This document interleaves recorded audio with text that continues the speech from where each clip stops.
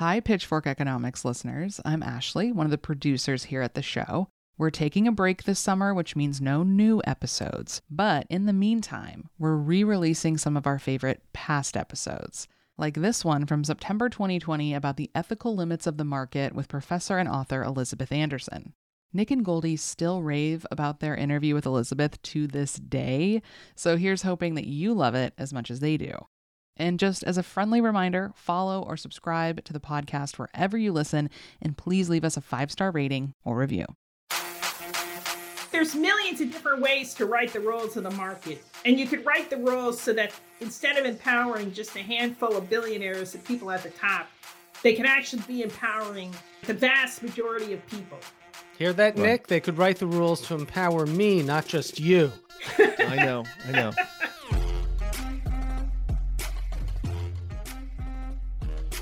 From the home offices of Civic Ventures in downtown Seattle, this is Pitchfork Economics with Nick Hanauer, the best place to get the truth about who gets what and why.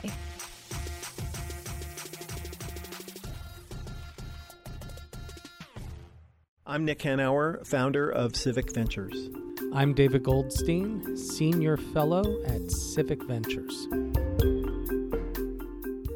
So, Nick, what is the label that I use to describe you as my employer? My plutocratic overlord. Well, my benevolent plutocratic overlord. That's right. Benevolent plutocratic overlord. Overlord. And you laugh at that, but you admit there's quite a bit of truth in that statement. I am benevolent, I am plutocrat, and I am your overlord. You are, and this gets to the heart of the conversation we're having today. Exactly. With the political philosopher Elizabeth Anderson. You know, I don't know, a year and a half ago, I read her book, and it just immediately jumped out at me. Yes, this is exactly the world that I see, where she describes, in her words, the communist dictatorships in our midst. And by communist dictators, she's talking about people like you. Yeah, and we are incredibly fortunate to be able to talk to Elizabeth today, who is one of the foremost political philosophers in the world. And her book, Private Government, How Employers Rule Our Lives and Why We Don't Talk About It, really is, a super important contribution to today's discourse about political philosophy, but also about economics, how we think about the economy, how we think about relations within the economy, how we think about the role of workers and capital within the economy, all of that stuff. And it should be, go ahead. I was saying how we think and talk about these things and how they help reinforce the status quo. That's right. And with that, let's talk to Elizabeth Anderson. I'm Elizabeth Anderson. I'm John Dewey Distinguished Professor of Philosophy and Women's Studies at University of Michigan in Ann Arbor. I recently wrote a book called Private Government, How Employers Rule Our Lives and Why We Don't Talk About It. And I'm currently writing a book that's going to be coming out of Cambridge University Press on the history of the Protestant work ethic. So it's a kind of a follow-on book that's explaining some of the historical roots of our current labor regime and alternatives to it. That sounds fascinating. So I have to tell you, Elizabeth, that when I read your book, Private Government, it immediately appealed to me because I've my whole life I've had this deep intuition that wage labor, salaried work was both unnatural and fundamentally unfree. And so you can sorry, Nick. Yeah. And I can, and as Goldie's employer, I can affirm that he is an insubordinate, difficult jerk. So if you could just, I guess, just start off by giving us a summary of your thesis here. Yes. So in Private Government, I'm really doing two things. One is trying to give people a sense of the original appeal of free markets and how that was an ideal that was formed before the Industrial Revolution, and then how the Industrial Revolution just changed everything and turned our current beliefs into free markets into something rather different than what they originally wanted to be. So if you read Adam Smith, Tom Paine, other pre-Industrial Revolution figures, they saw free markets as a path to practically universal self-employment. And the reason for that is that they thought that if you really had markets free, so you don't have any chartered monopolies from the government, and you get rid of all this government corruption, which is rigging the system in favor of the rich, and you break up the gigantic lords' estates, that is, you have to eliminate the inheritance laws that keep them consolidated, that property would devolve to the most efficient producer, which would be the person who earns 100% of the fruits of his labor. That is the self-employed worker. And so you'd have a society of yeoman farmers and basically self-employed business people, and wage labor would be an extremely marginal feature of such an economy. That ideal was carried forth in the United States all the way up to the Civil War. It was basically Abraham Lincoln's platform.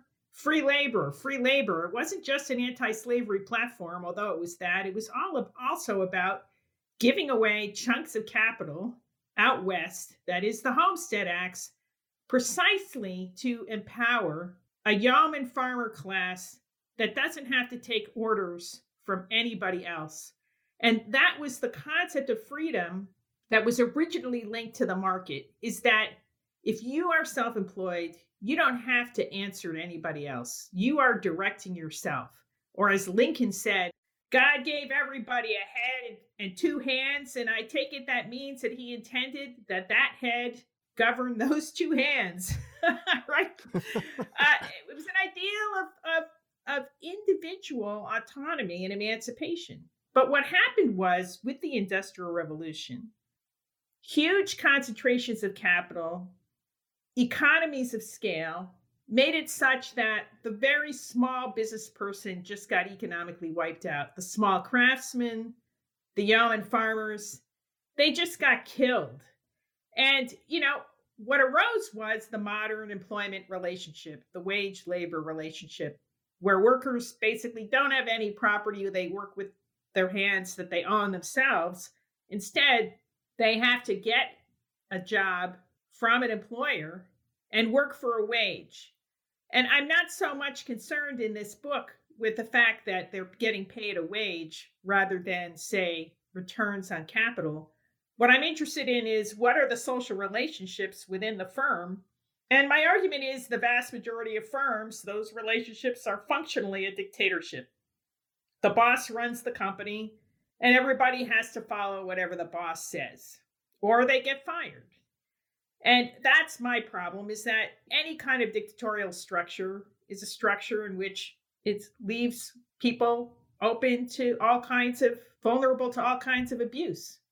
And you point out that Adam Smith, who's essentially the patron saint of neoliberalism, didn't anticipate this, that when he writes about the pin factory, the famous pin factory, it wasn't really a factory at all. It was a workshop. Right. I mean, they were not. He did worry that in the modern pin factory, first of all, it only had 10 workers in it. So it's a very small operation. And he did worry that there was a kind of micro division of labor within the pin factory, which was stultifying to workers, because one worker might just spend his entire day fitting, heads on the top of pins, or just sharpening the point, right?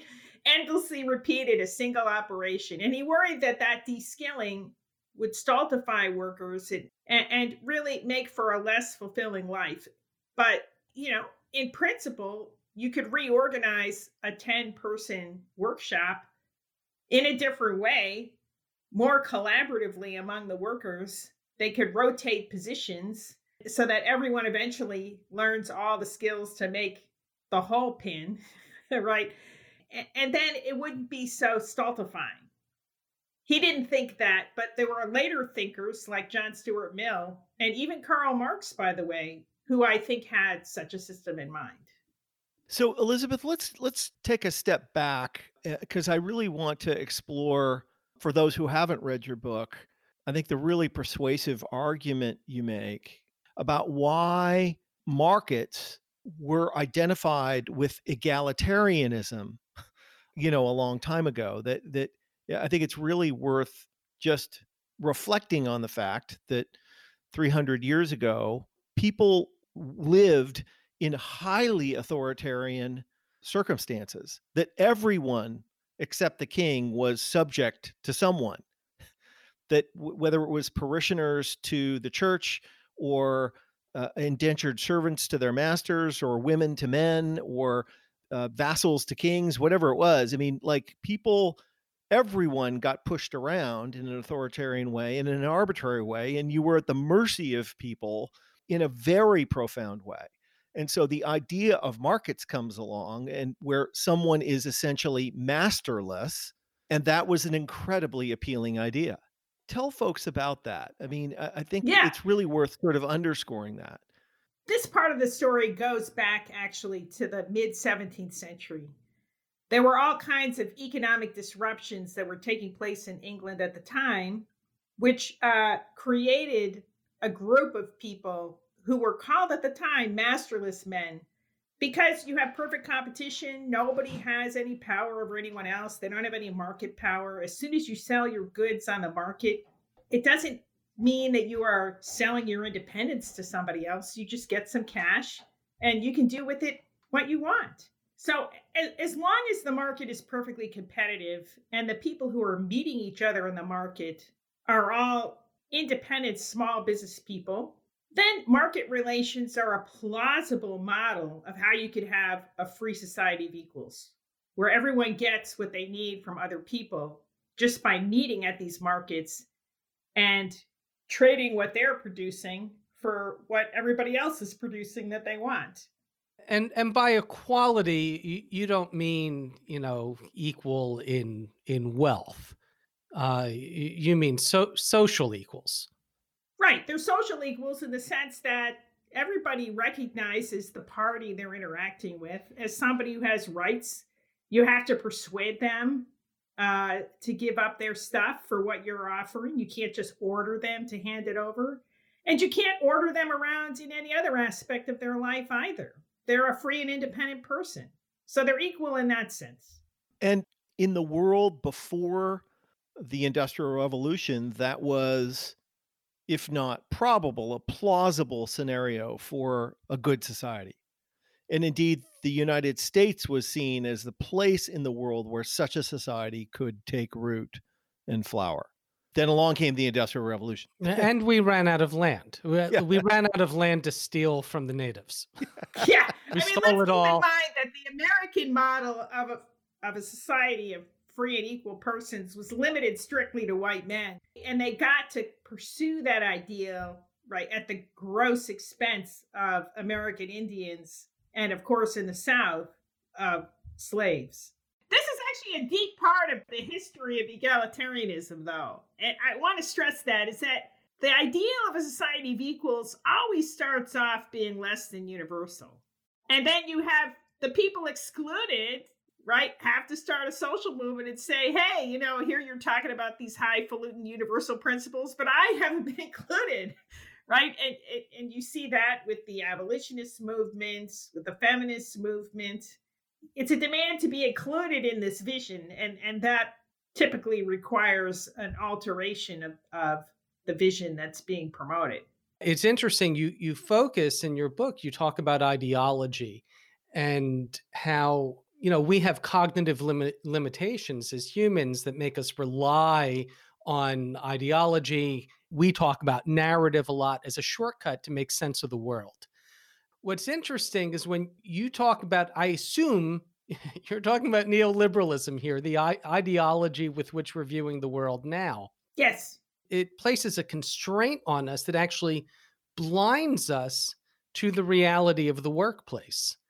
So if you could talk about how important it is to actually even just recognize that we're being ruled by ideology. Yes. So look, neoliberalism has a ideological rhetoric of free markets, right? That's where we're free and equal. And what I just described to you was historically how that could possibly be. And it could be on condition that everyone's self-employed. The Industrial Revolution wiped out most self-employed people. And indeed, if you look at the statistical abstract of the United States, you can see that rates of self-employment have been steadily declining for well over a century in the United States. And now they're below rates of self-employment in social democratic Norway. So that original vision doesn't work anymore, but neoliberalism keeps on talking as if we're all free and equal in the market because they haven't focused on the peculiar features of the labor market. The labor market's different from all over other markets. You know, if I sell my apples that I own to you, I walk away as free as before after my apples have been sold. But if I sell my labor to you and you're my employer, I cannot walk away from that transaction. What I've really contracted into is a relationship of subordination to my employer, who now gets to order me around for most of the day. But it's even more striking than that in terms of the loss of liberty involved, because under American labor law, the default presumption is a rule that's known as employment at will. And that means that the boss can fire you for any reason or no reason at all, just completely arbitrarily. And that entails that not only can employers order you around while you're at work, it means that your boss can fire you for stuff you did while you're off hours, off duty. Your boss can fire you because they don't like your entertainment preferences, or, you know, they don't like your sexual orientation. Now, maybe in the latest Supreme Court decision, maybe they're going to draw a line there. But in general, except for a few categories of discrimination, bosses can hire and fire people on any arbitrary grounds, and that gives them the scope to meddle with people's private lives. Right. You could fire me, Nick, for, let's say, my Twitter account. Yes. Well, that happens become all very, the time, very close frankly. many times. Yeah. Yeah, tell you what, Nick, we've come close to firing you over your Twitter account. That's true. It's true. It's true. No, but that's actually really important because it means that employees can be coerced into showing up at campaign events, right? Right. For the, you know, for candidates who are favored by their boss. It's very coercive. So expand on what you mean by private government, because it's such an important idea. So, you know, any multi-member organization like a firm or like a club is going to need a kind of constitution to it, right? A way of organizing itself so that decisions can be made that govern the group. A government is private when the decision makers, the people who run that organization, keep stuff private from the people who are governed under the rules of that organization. So within the workplace, I call the default constitution of the workplace a private government because, you know, the C-suite can make decisions that determine how workers are going to have to behave in the workplace. But the workers don't have any voice in that. They don't have any standing to complain unless they're represented by a labor union, which is only about 6% of private sector workers, right? They don't have any standing at all. And their interests don't really have to be consulted. So that's what makes it private, is that the rules, the decision-making process is kept private from the people who are governed within that organization, right? It's like Louis XIV, l'état c'est moi, right? The state is me. You rabble out there, right? My subjects, you don't have anything to do with decision making. That's what Louis XIV was about. So the government was a private thing for him. It was his private business. And the subjects who had to follow his rules, right? They didn't have any say or standing at all. That sounds suspiciously familiar. Yeah. Like someone I know who may be president now. Yeah. Well, at least that's the way he thinks. But Elizabeth, the alternative to a private government, you would say, is a democratic government. only in the broadest sense. Look, there's a lot of different ways to organize things. So if you're small enough, you could run the workplace as a participatory democracy, right? Where every worker is exactly equal and you all make decisions together. Once you scale up, that's really unworkable. You do need some kind of workplace hierarchy. I know this. Look, I was chair of my department for 5 years. The philosophy. I'm sorry. So that that meant I actually became part of management, right? Right. I was a boss for a while, and the thing about being chair of the department is there's a reason why they concentrate responsibility for running the department in one person. Because the truth is that most of the job of running the department is insanely bureaucratic, and professors don't want to have to deal with it. There's tons of stuff. And so if you just had a committee, you could never get everybody on board to make these decisions. It's such a drag, right? And so you're going to need some kind of hierarchy. Now, within a university, the hierarchy is pretty loose, frankly, compared to most workplaces. But generally speaking, you are going to have a hierarchy of offices, but it doesn't preclude the workers having some kind of substantial voice in the system, even if they don't literally, elect everybody. So a model that I find pretty attractive is the German model of co-determination, which was established in Germany after World War II. And on that system, the workers elect almost half of the members of the board of directors of the corporation. And they also jointly manage the factory floor with representatives of, capital interests. So it's a kind of collaborative mode of government where the workers have a say, both at the lowest level of organization as well as, at the highest levels on the board. So they have a voice, but it doesn't mean that it's a full 100% democracy. Of course, the neoliberal view is, well, I mean, if you don't like it, you can quit. So freedom.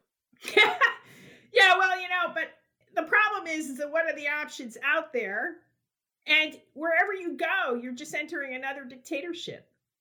Right. So it's kind of like, suppose communist Eastern Europe before the wall came down and the Iron Curtain came down, and they all decided, oh yeah, we'll have free movement of workers, between Romania and Poland and Czechoslovakia and so forth. It was like, okay, you get your choice now. Well, I'm sorry, all the choices are bad, right? Yeah. Yeah, and I loved your analogy, I think, in the book, which was that, just because you could emigrate out of Italy didn't mean that Mussolini wasn't a dictator. Yeah, exactly.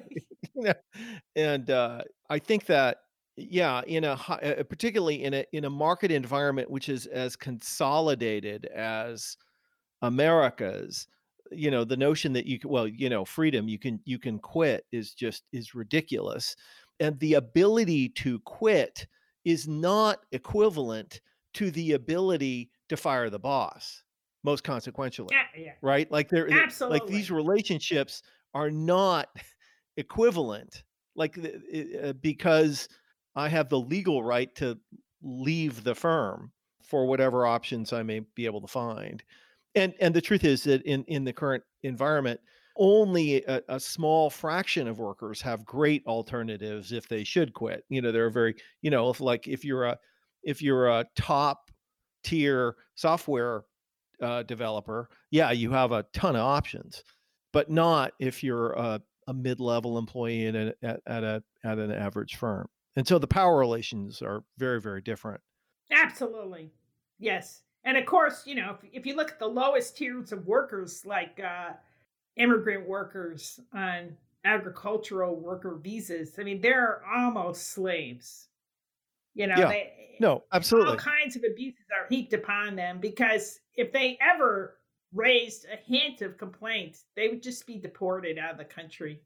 So, Elizabeth, we are big fans of markets as long as they are well constructed. So we believe that markets, if well managed, can be the greatest creators of both increasing prosperity, but also human happiness that the world has yet found. There may be better models, but we have not yet seen them.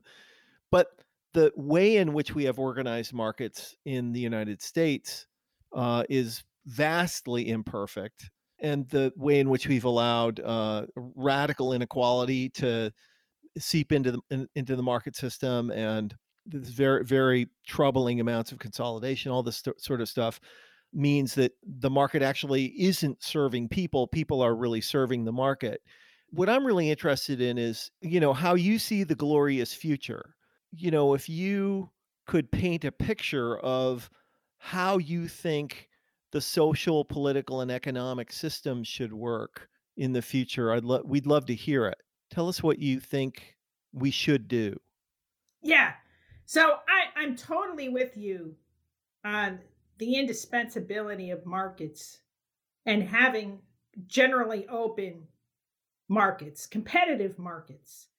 But here's the thing, a rhetorical trick has been played on us when it comes to so-called free markets, okay? Because nowadays, in the hands of neoliberalism, free markets are defined as unregulated markets, that is, markets that don't constrain the biggest players in the marketplace, okay? Whereas the original meaning of free markets, if you go back to Adam Smith, for whom I have endless admiration, you really should read him. The Wealth of Nations is one of the greatest books, but you got to read it in conjunction with his great work of moral psychology, The Theory of Moral Sentiments, which is a beautiful, one of the best books of moral philosophy ever written. At any rate, the rhetorical trick is this: to think that free markets are so-called, neoliberal markets are free markets, that is, unregulated markets. And this is a complete confusion. Every market needs regulations just to get off the ground. It's kind of like saying, I'm going to have an unregulated baseball game. Let's just toss out the rule book and we'll play baseball. Well, I'm sorry, there is no game without rules, right? It's the same with the market. Here's the other thing. Markets, as we know them today, are really creatures of social engineering. They're incredibly elaborate pieces of social engineering, and they've been engineered by the law.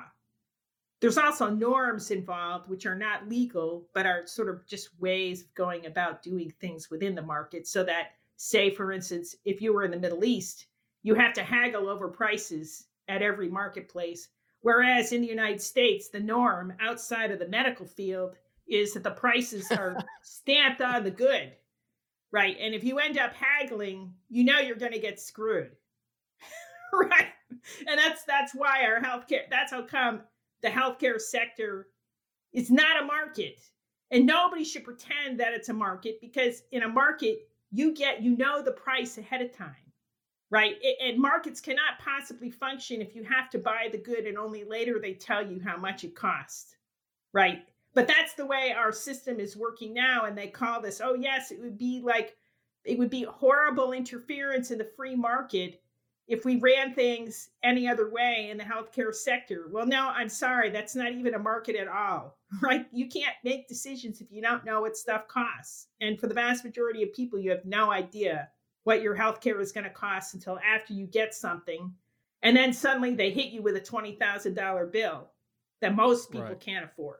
And even if you have insurance, you don't know what's covered and what isn't. No, it's impossible to tell. In fact, nobody knows until they do an elaborate investigation, right? Which, of course, inflates the cost of healthcare in the United States. It takes an insanely costly system even to figure out what your bill is going to be. This is why everybody loves health insurance and car salesmen. Yeah, right, exactly. No, it's horrible. You know that you're going to get shafted because they know more than you do. Yeah. That's really the problem. You have radically asymmetrical information and people are taking advantage of you. So the point is that you can always write the rules of the market different.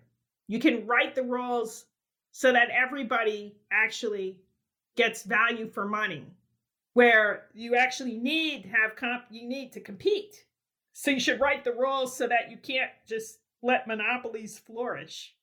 And monopoly is one of the biggest problems we have these days, both in the employment sector and in all kinds of contracting sectors that people are only dimly aware of. say with franchises or even with chicken farmers. Right. Do you know what the contracts look like for it's chicken farmers? They're basically serfs now. Yeah, no, I mean, it's the most exploitative thing possible is that the farmer has to assume all of the risks. They have to buy all of their inputs at prescribed prices and even get the little chicks supplied to them by the same party that buys all their products. So they're squeezed from both ends. And they're taking all the risks of bad weather and accidents and so forth. They make almost nothing. It's a scandal that such an arrangement is permitted, but in fact, it's absolutely pervasive. And we have this saying in tech. Apple, wants to charge 30% of revenues. I think Grubhub thinks that it can't make a profit until it's grabbing 50% of restaurant revenues. Well, who's cooking the food? I don't even see how they could I don't even see how this business model could work because they're going to drive the restaurants out of business. Restaurants, they're on very small margins. One of the points that you make that I think is really important is that, even in orthodox economics, they acknowledge that the market itself stops at the firm. That is the border of the market, that there is no market within the firm. And as we empower the firm and they become bigger and more monopolistic, you actually have less market. That's exactly right. Yes. But even in these quasi-market relationships, the big players are so powerful, they're essentially dictating terms to the small parties. And so even though formally it's still a contractual relationship, there's very little room for maneuver, like in the chicken farmer example. Every last thing they do is dictated to them by, Monsanto or whoever's doing the contract. They have almost no room to maneuver. But my point is that that's all a function of the way the rules were written. But there's millions of different ways to write the rules of the market. And you could write the rules so that instead of empowering just a handful of billionaires and people at the top, they can actually be empowering workers, small business people, right? The vast majority of people. Hear that, right. Nick? They could write the rules to empower me, not just you. I know. I'll take it under consideration. We'll talk about it in your next review. There you go. The biggest scam in the world is to think that deregulation is a thing, right? It isn't a thing. There's regulations that favor the powerful people, and there's regulations that favor regular, ordinary people. But there's no such thing as a market without any regulations at all. Yeah, that's a great point. There is no such thing as deregulation. There's only who's getting more power and who's getting less power. So speaking of dictatorships, we like to ask the benevolent dictator question. I know you're a philosopher as opposed to a policymaker, but if we appointed you benevolent dictator with absolute power, no political constraints whatsoever, what might you do to make a freer world for the typical worker? One thing would be to empower workers within the firm. And it doesn't necessarily mean that you have full democracy within the firm, but I think we should be tinkering with various models of co-determination and strengthen those models. But here's a second thing that I think would be worth doing, and that is enhancing people's access to property, to capital. Right now, our inheritance laws let billionaires just pass the billions down to their kids, virtually without constraint. But there's no real good reason for that. We could rewrite the inheritance rules so that most of it just gets redistributed as capital grants to ordinary people. A couple of decades ago, Bruce Ackerman costed this out. And that was already like 20 or 30 years ago. And he figured you could give everyone a universal capital grant of $80,000. And I think that was around $1990, right, on a much smaller economy. Imagine what that would be today. It would be a big hunk of change. And one of the things we know now is that people's prospects are very heavily dependent not just on their income flows at the moment, but on whether they have a fallback position, that is, some savings, some capital. It makes a vast difference in people's well being. Imagine if every kid got a capital grant, right, so that they could, start out in life with some decent level of security. That would be pretty remarkable. And let me point out that the original architect of such a proposal was another great hero of mine, Tom Paine, the great American revolutionary, actually proposed universal stakeholder grants for all young adults starting off in life that would be collected from essentially property taxes or inheritance taxes on land, which was the main form of property in those days. What do you think, Nick? You've signed on to the Giving Pledge. If you and your fellow super rich would, instead of putting that money into charitable foundations, we just taxed it at 90% and redistributed it to Americans? I have to say, I've never heard that particular idea, but it's very appealing. The direct transfer of wealth from the very wealthy to everyone else, I'm in total agreement with Elizabeth. It would be really, really good for people, but it would also be, yikers, a highly saleable political proposition. I think you can make a pro-market argument for this too. And that is, if you're just going to redistribute this money to everybody else, the market's going to decide what to do with that money. Individuals are going to use it as they see fit. Some will waste the money away on luxuries, and others will invest wisely in themselves. And that is a market deciding how that money should be spent, as opposed to a handful of really rich people and the people they put in charge of their foundations after they die. That's right. Yeah.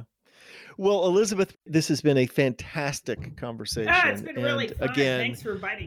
We're huge fans of your work and feel really privileged to have gotten to chat with you about it. And when your new book is done, we would love to have you on talking about it. I'd love to come back. All right. Well, thank you. Thank you so much. Thanks. It was fun. Talk soon. Bye. Yeah. Bye. What's just so striking, Goldie, to me about her analysis is it just underscores how crazy it is that when the CEO does it, it's an expression of freedom. But when the democratically elected governor does it, it's tyranny. How did we get there? Yeah, you know how, Nick. It's the stories we tell ourselves about the way the world works. And I think, it's so overused, but I'll bring up the Matrix. There's this idea, and yes, it's a provocative conceit she uses in talking about private government and these. She starts off that chapter essentially describing a communist dictatorship, and what she's describing is the profound unfreedoms of the workplace.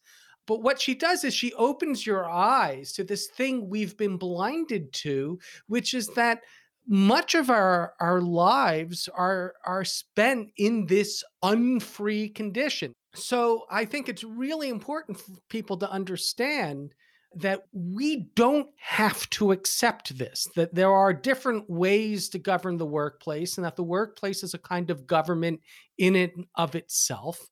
And we can, and this is a theme we hit a lot, we can change the rules. Right. We can change the rules of the workplace. We can change the rules of the economy. It's not physics. And, in a democracy, we can elect leaders who will pass different laws that will shift that balance of power a little bit back towards workers. And I think our strong view is if they did that, it wouldn't be bad for the economy. It actually would be good for it.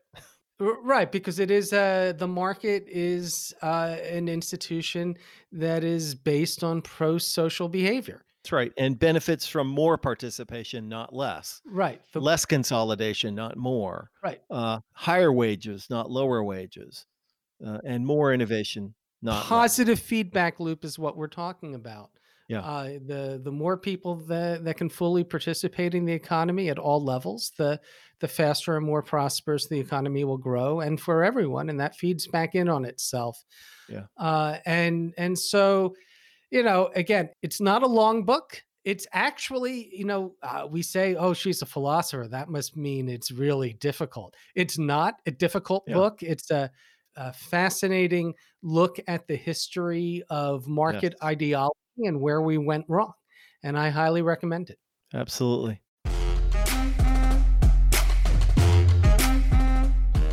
Pitchfork Economics is produced by Civic Ventures. If you like the show, make sure to subscribe, rate, and review us wherever you get your podcasts. Find us on Twitter and Facebook at Civic Action and Nick Hanauer. Follow our writing on Medium at Civic Skunkworks, and peek behind the podcast scenes on Instagram at Pitchfork Economics. As always, from our team at Civic Ventures, thanks for listening. See you next week.